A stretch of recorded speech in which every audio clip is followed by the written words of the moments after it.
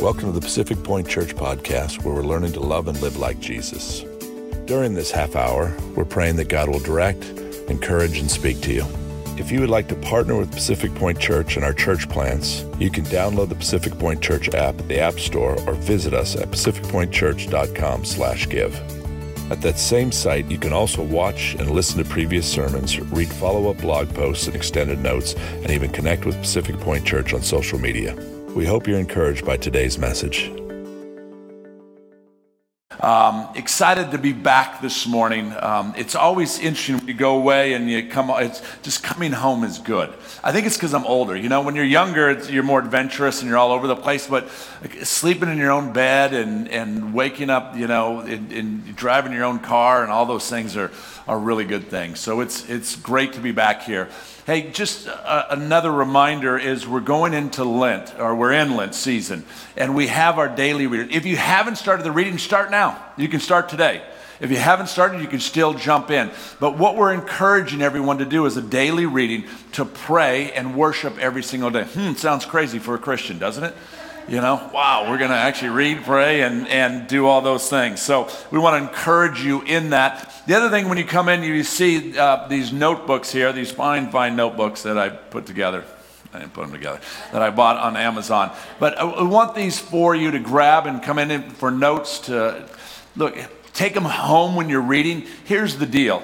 When I sit with my wife, there's an expectation of conversation that takes place.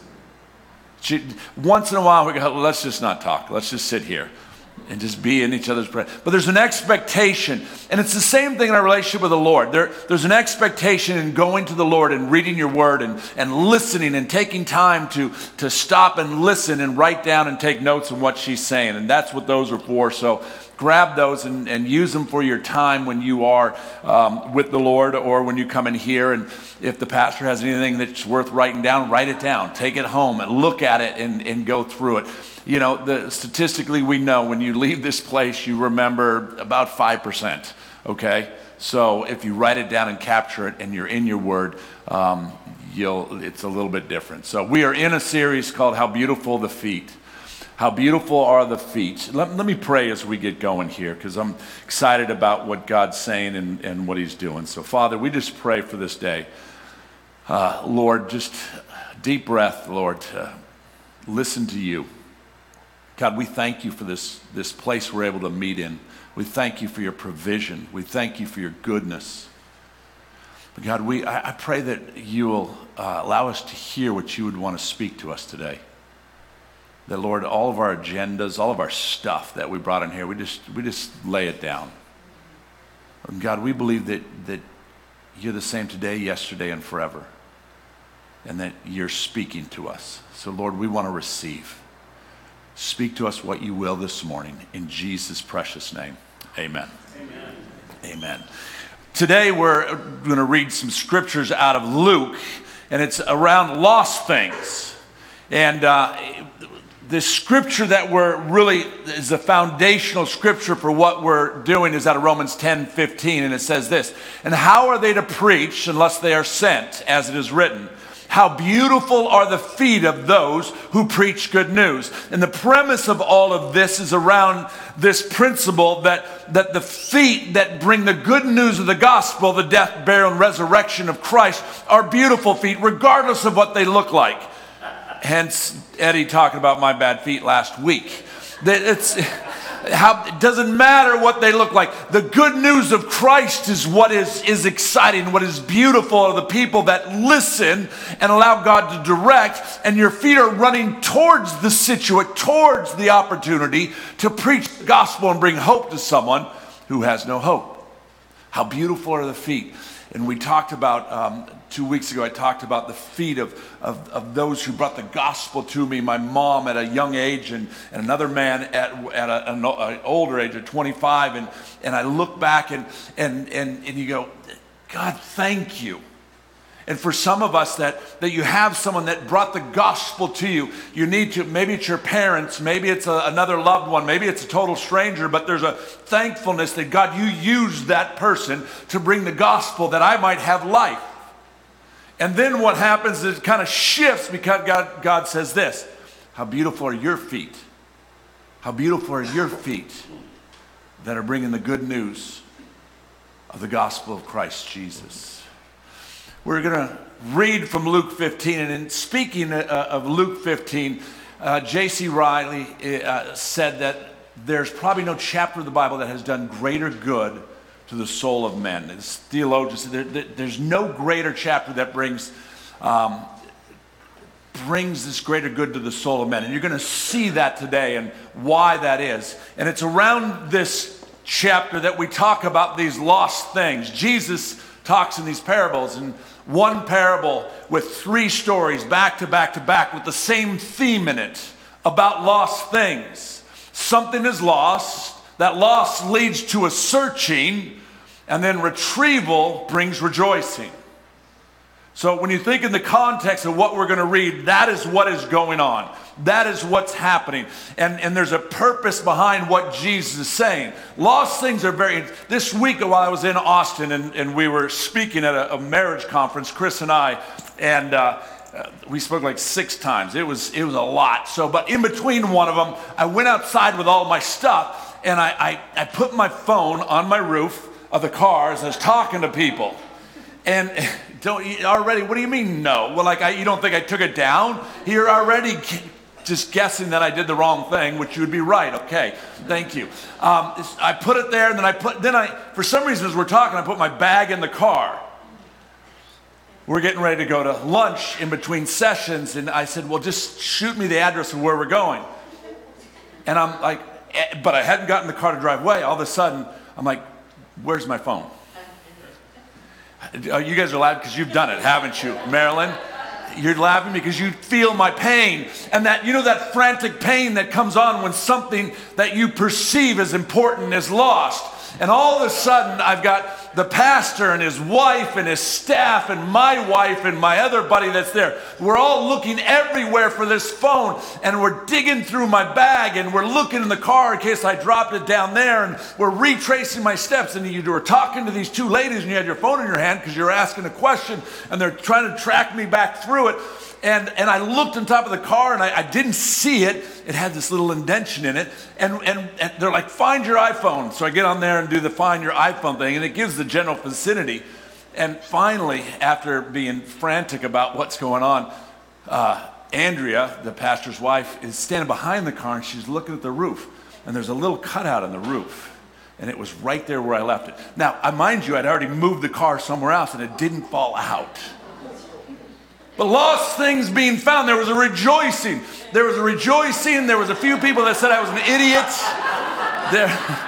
I was rejoicing. I don't care that I'm an idiot. I was rejoicing that I found this phone. There's something about that. And Jesus is laying this foundation about lost things being found. Now, it's interesting how it starts, though. When we look at Luke 15, it says this. Now, the tax collectors and the sinners were all gathered around to hear Jesus. But the Pharisees and the teachers of the law muttered, "This man welcomes sinners and eats with them." This sets the table for what Jesus is about to talk about. The parable is a response to religion. The parable is a response to self-righteous people. The parable is you've got these Pharisees that are sitting around. They go, hey, this Jesus guy is hanging out next to the bar. Hey, this Jesus guy put a church next to a nightclub. Hey, this Jesus guy isn't talking to us religious guys. He's talking to them. You know who them is.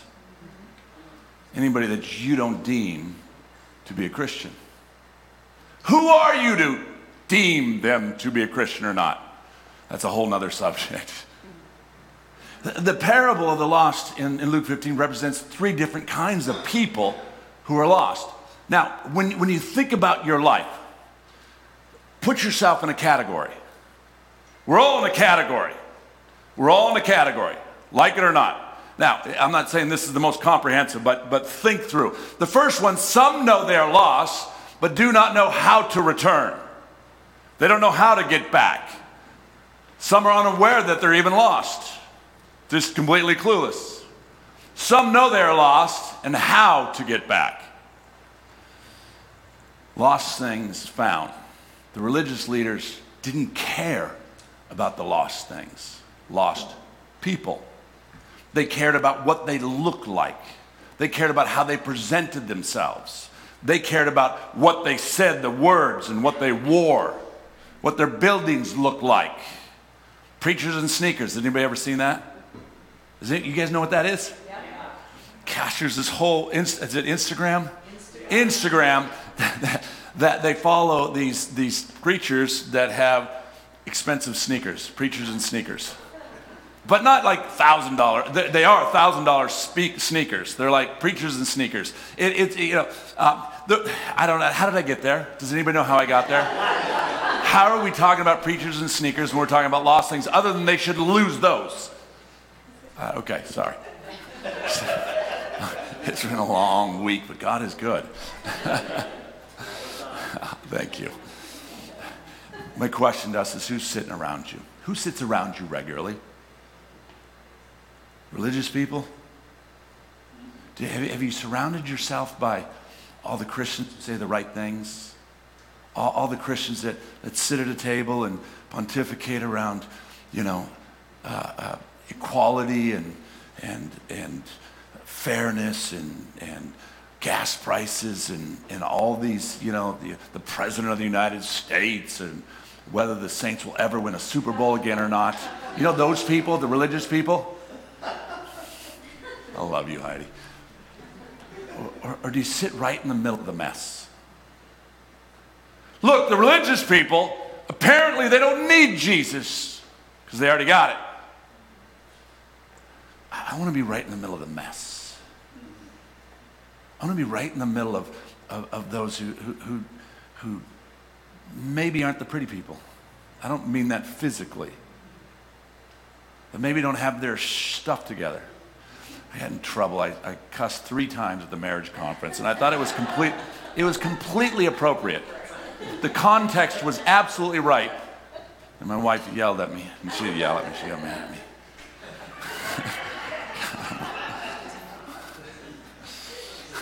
Lost things. Who are you sitting next to? Who's around you all the time? If you're always around the religious people that are telling you the things that you want to hear, you're running in some of the wrong circles. Because there are lost things, lost people who need the hope of your life, Christ Jesus in you. But we're so consumed with being in those places, we miss out. So Jesus tells these parables, this parable, in 3 forms. And he starts here, number 1, with the lost sheep. And he says this. So he told them this parable. What man of you, having 100 sheep, if he lost one of them, does not leave the 99 in the open country and go after the one that is lost until he finds it? And when he has found it, he lays it on his shoulders, rejoicing.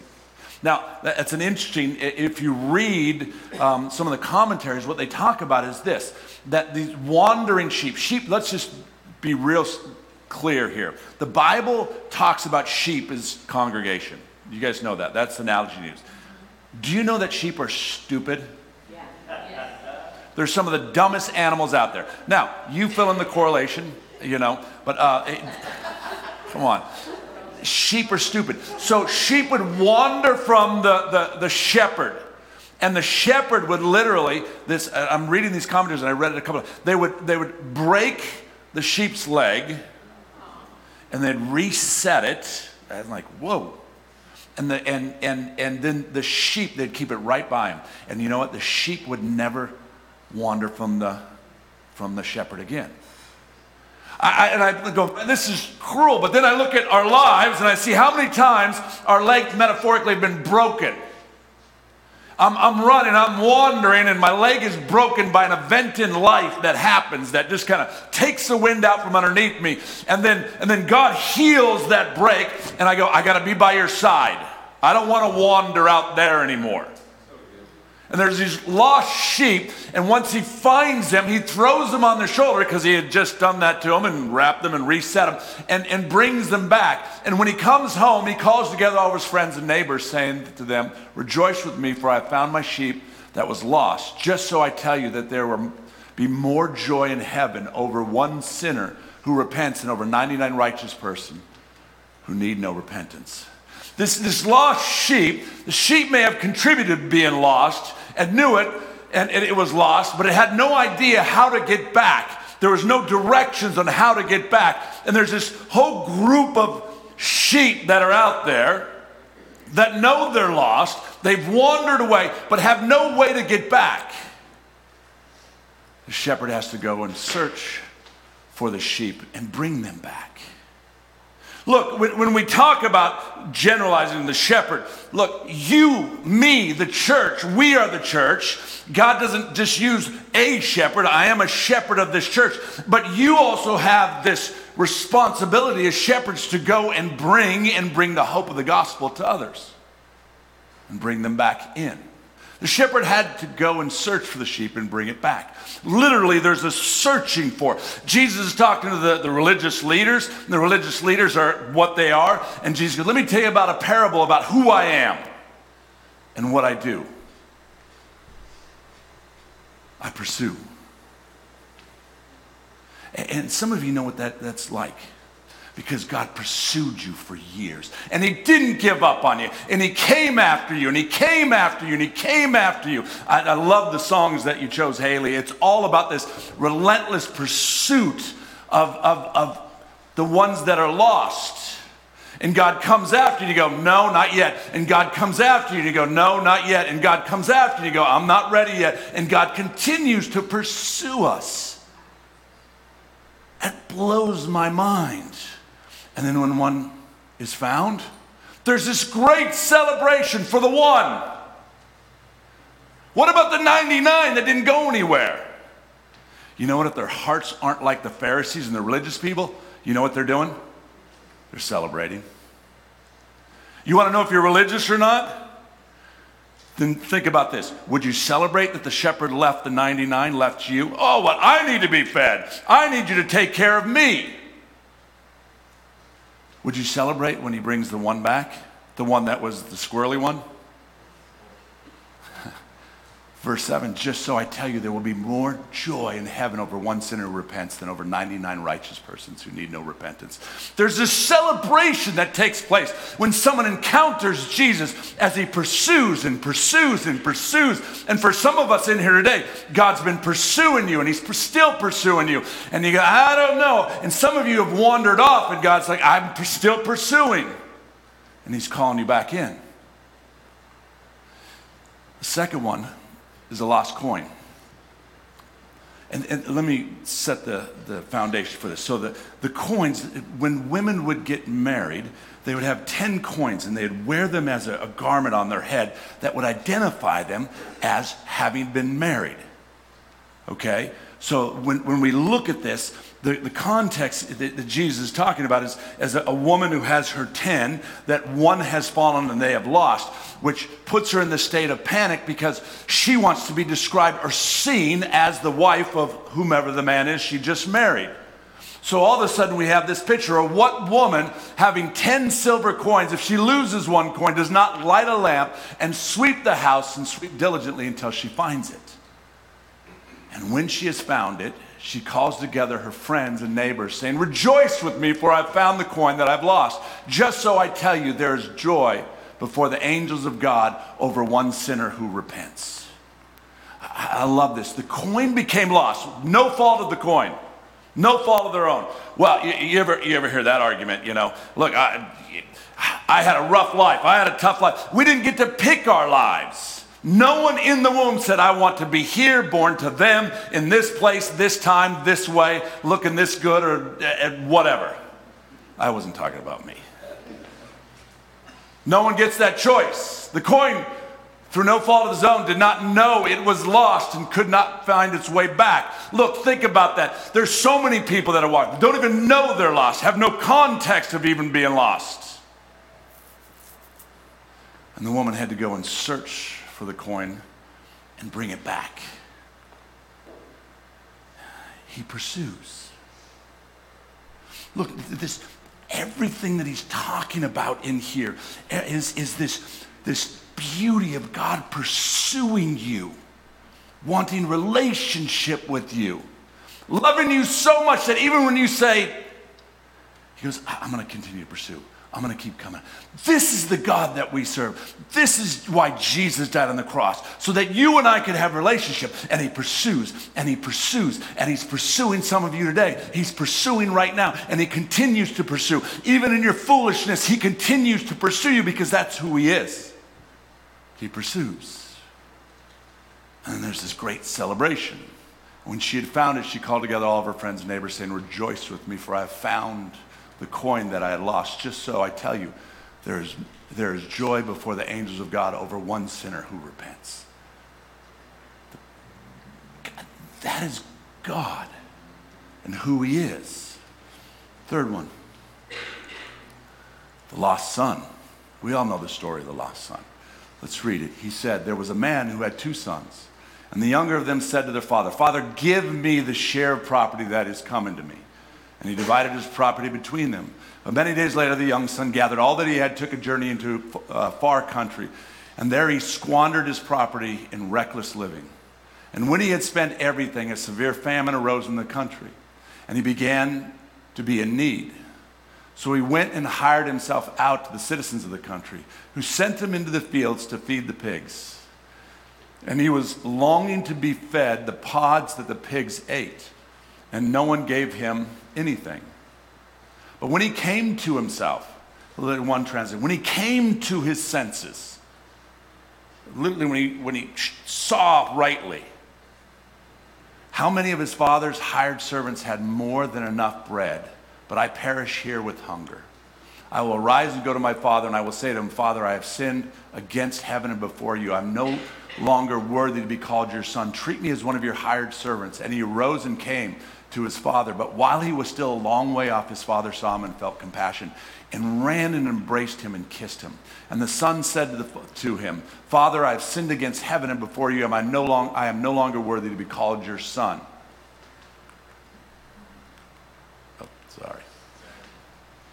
But the father said to the servant, bring quickly the best robe and put it on him. Put a ring on his hand and shoes on his feet. And bring the fattened calf and kill it, and let us eat and celebrate. For my son was dead and is alive again. He was lost and he is found. And they began to celebrate. The third parable that Jesus is talking about, the son became lost on his own decision. He understood he was a son of the Father.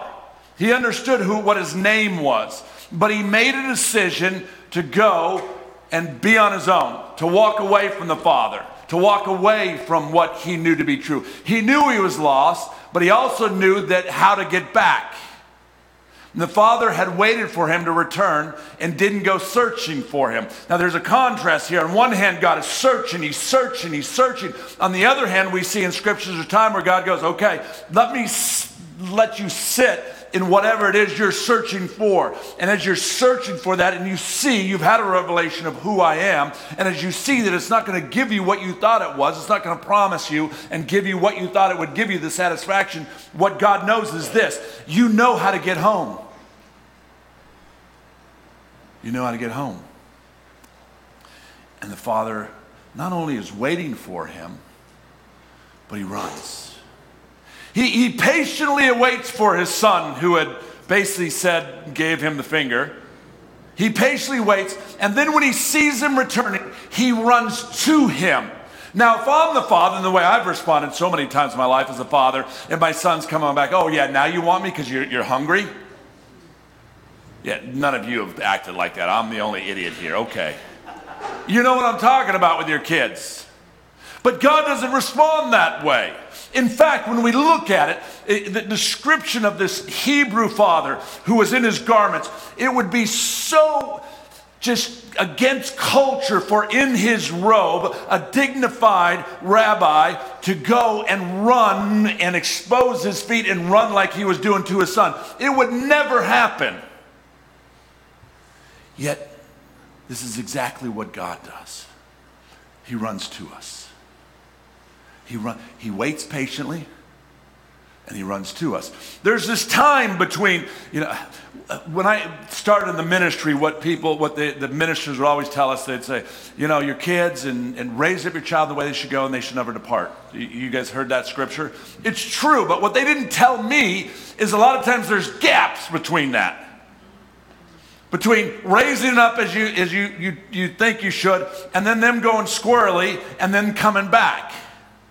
Of course, none of my children were like that. They all, just from day one, everyone to a T has been that. So when it happened originally with my kids, I was like, we were a little freaked out. Wait, you guys told us, train up a child in the way they should go, they'd never depart. It was a slap in the face.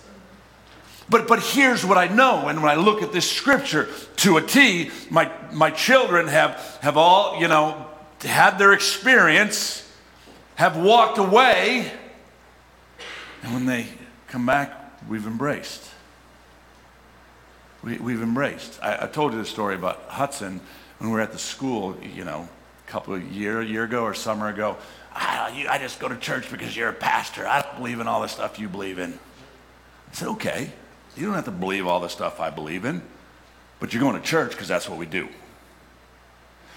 And then, have I told this story? Something I tell. So that year, he goes back to play hockey, and he gets hurt. And I'm trying to remember if he got a concussion or something happened, and he called me, and he's like, Dad, will you pray for me? I'm like, you don't believe in Jesus? Why would I pray for you? That's such good parenting right there. Such good parenting. And then we laughed. He's like, oh, come on, Dad.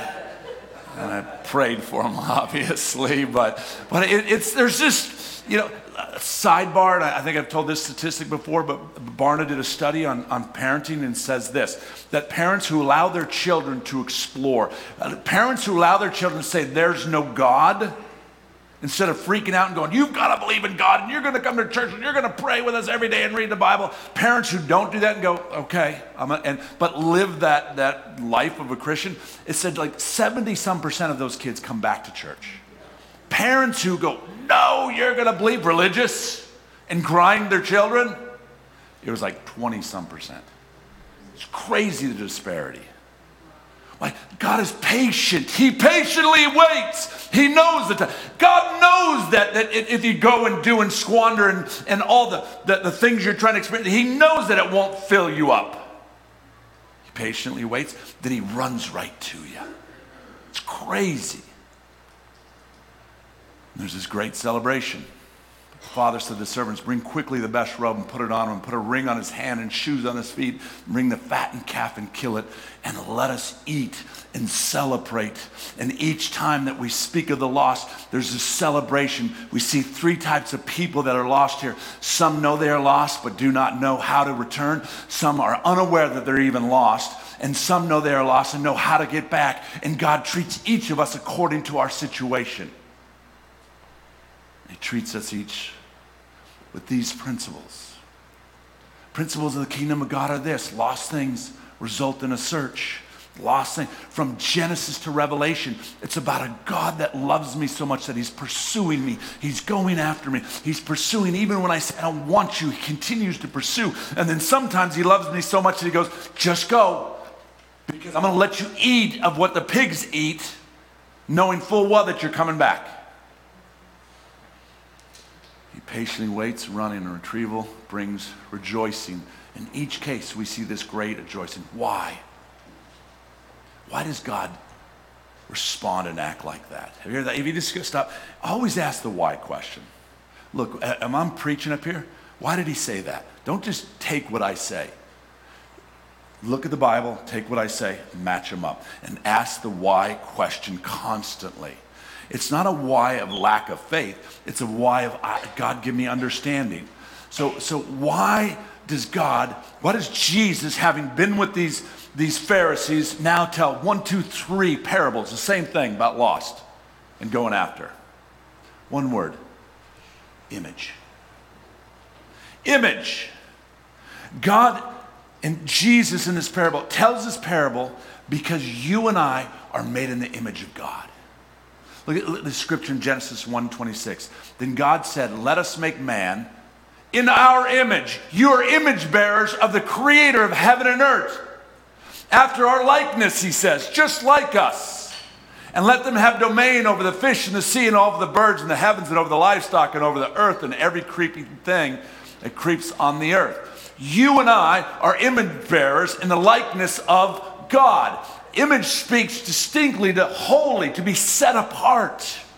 Can you imagine that you are an image, you are made in the image of God? You want to know why abortion is so heinous to God? Do you want to know why? Because you're killing the image of God. If we're created in the image of God, and God is God, I'm going to put that qualifier out there. God is God. He's other than. He's omniscient. He's omnipotent. He's all powerful. He sees beginning to end all of these things. You want to know why it's such a disdain, abortion? Because you're killing his very image. And you're saying this, I know better about this mistake than you do, God. And God goes, what mistake? I'm sovereign. And how do you know I can't take what you see as a mistake and make it incredibly beautiful? In spite of you. And I look, let's tick some people off and draw some lines and move some people out of this church. If you have a problem with don't have a problem with abortion, this is the wrong church. Period. Women's choice, God's choice, because we're image bearers of God. A woman's body, yes. How did that go out the window when this whole pandemic came down, though? Oh, it's a women's body. I did not want to go this. I didn't even mean to go in this place, but I've been on a plane and preaching marriage things and praying for crazy marriages, and it's just stuff. Look, if you have a problem with this word, it's not me you have a problem with. It's God's word and the fact that there's a child that has been created in his image. And we so just flippantly go, it's my choice. Look, let me say this. Therefore, there's no condemnation in Christ Jesus. My wife aborted a child in college. She would tell you that. And there's still pain with it today, and we still deal with it today. It's not condemnation. I don't go, oh, Chris, what about that baby you killed? I don't do that. But there's a brokenness, understanding that we're image bearers of God, and there was a child that was in the image of the creator of heaven and earth, and in his likeness. And in our selfishness, decided to go, I'm going to be God for a day. Likeness speaks to attributes.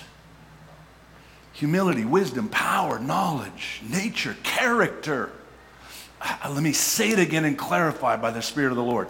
If you've had an abortion here, there's no God is good, and he pursues, and he forgives, and he restores. So I'm not saying, but from here on out, if you walk out these doors and you still believe that and you still stand for that, you can keep coming, but know that this is what the word says. But God is gracious and good. It speaks to likeness and image. Why is he so adamant about lost things? Because the things that are lost are in his image. The things that are wandering, the people out there who have no hope, are image bearers of God. You, me, when we had no hope, we're in the likeness of God. And he pursues, and he comes after, and he comes after, and he pursues. Genesis 2:17, the Lord God formed the man out of the dust of the ground and breathed into his nostrils the breath of life, and the man became a living creature, distinctly different from the animals and the angelic beings. 3 categories of creation, and we're uniquely created in his likeness and who he is. We can't fully understand why he goes after lost things until we fully understand who we are. And some of us don't believe it. Some of you are in this beaten down state. And God just goes, no, you're made in my image. It's like when I, natural and spiritual and with my kids, I'm like, you're a blue. Come on. I see so much more in you than you even see. There's so much more to come out of you. And you're a blue. This is who we are, and this is what we do. And God goes, you're a child of mine. You're created in my likeness, in my image, and I have so much for you if you just grab a hold of it and believe. If you just grab a hold of it. Understanding creation and who you are is so critical to looking at this parable and the fact that God just pursues. He's going after those who are, look, if my child was lost, I would pursue. I would shut down everything to find them. I think Shirley did in Target once when she lost one of my kids. She had Target shut down so she could find this kid. Literally. It was crazy. She knew. And I think they were hiding in the coat rack or in the coat thing or something. And it's just, we pursue and we pursue and we pursue, we pursue. And God is pursuing us and you today. Why? Because you're in his likeness and because he loves you. If we can just grasp that, when you walk out this door, you should be changed just a little bit. When you think about all the stuff, you realize that in spite of all the stuff that I have, God made me in his likeness. And then I go, oh, wait, I'm an image bearer of God.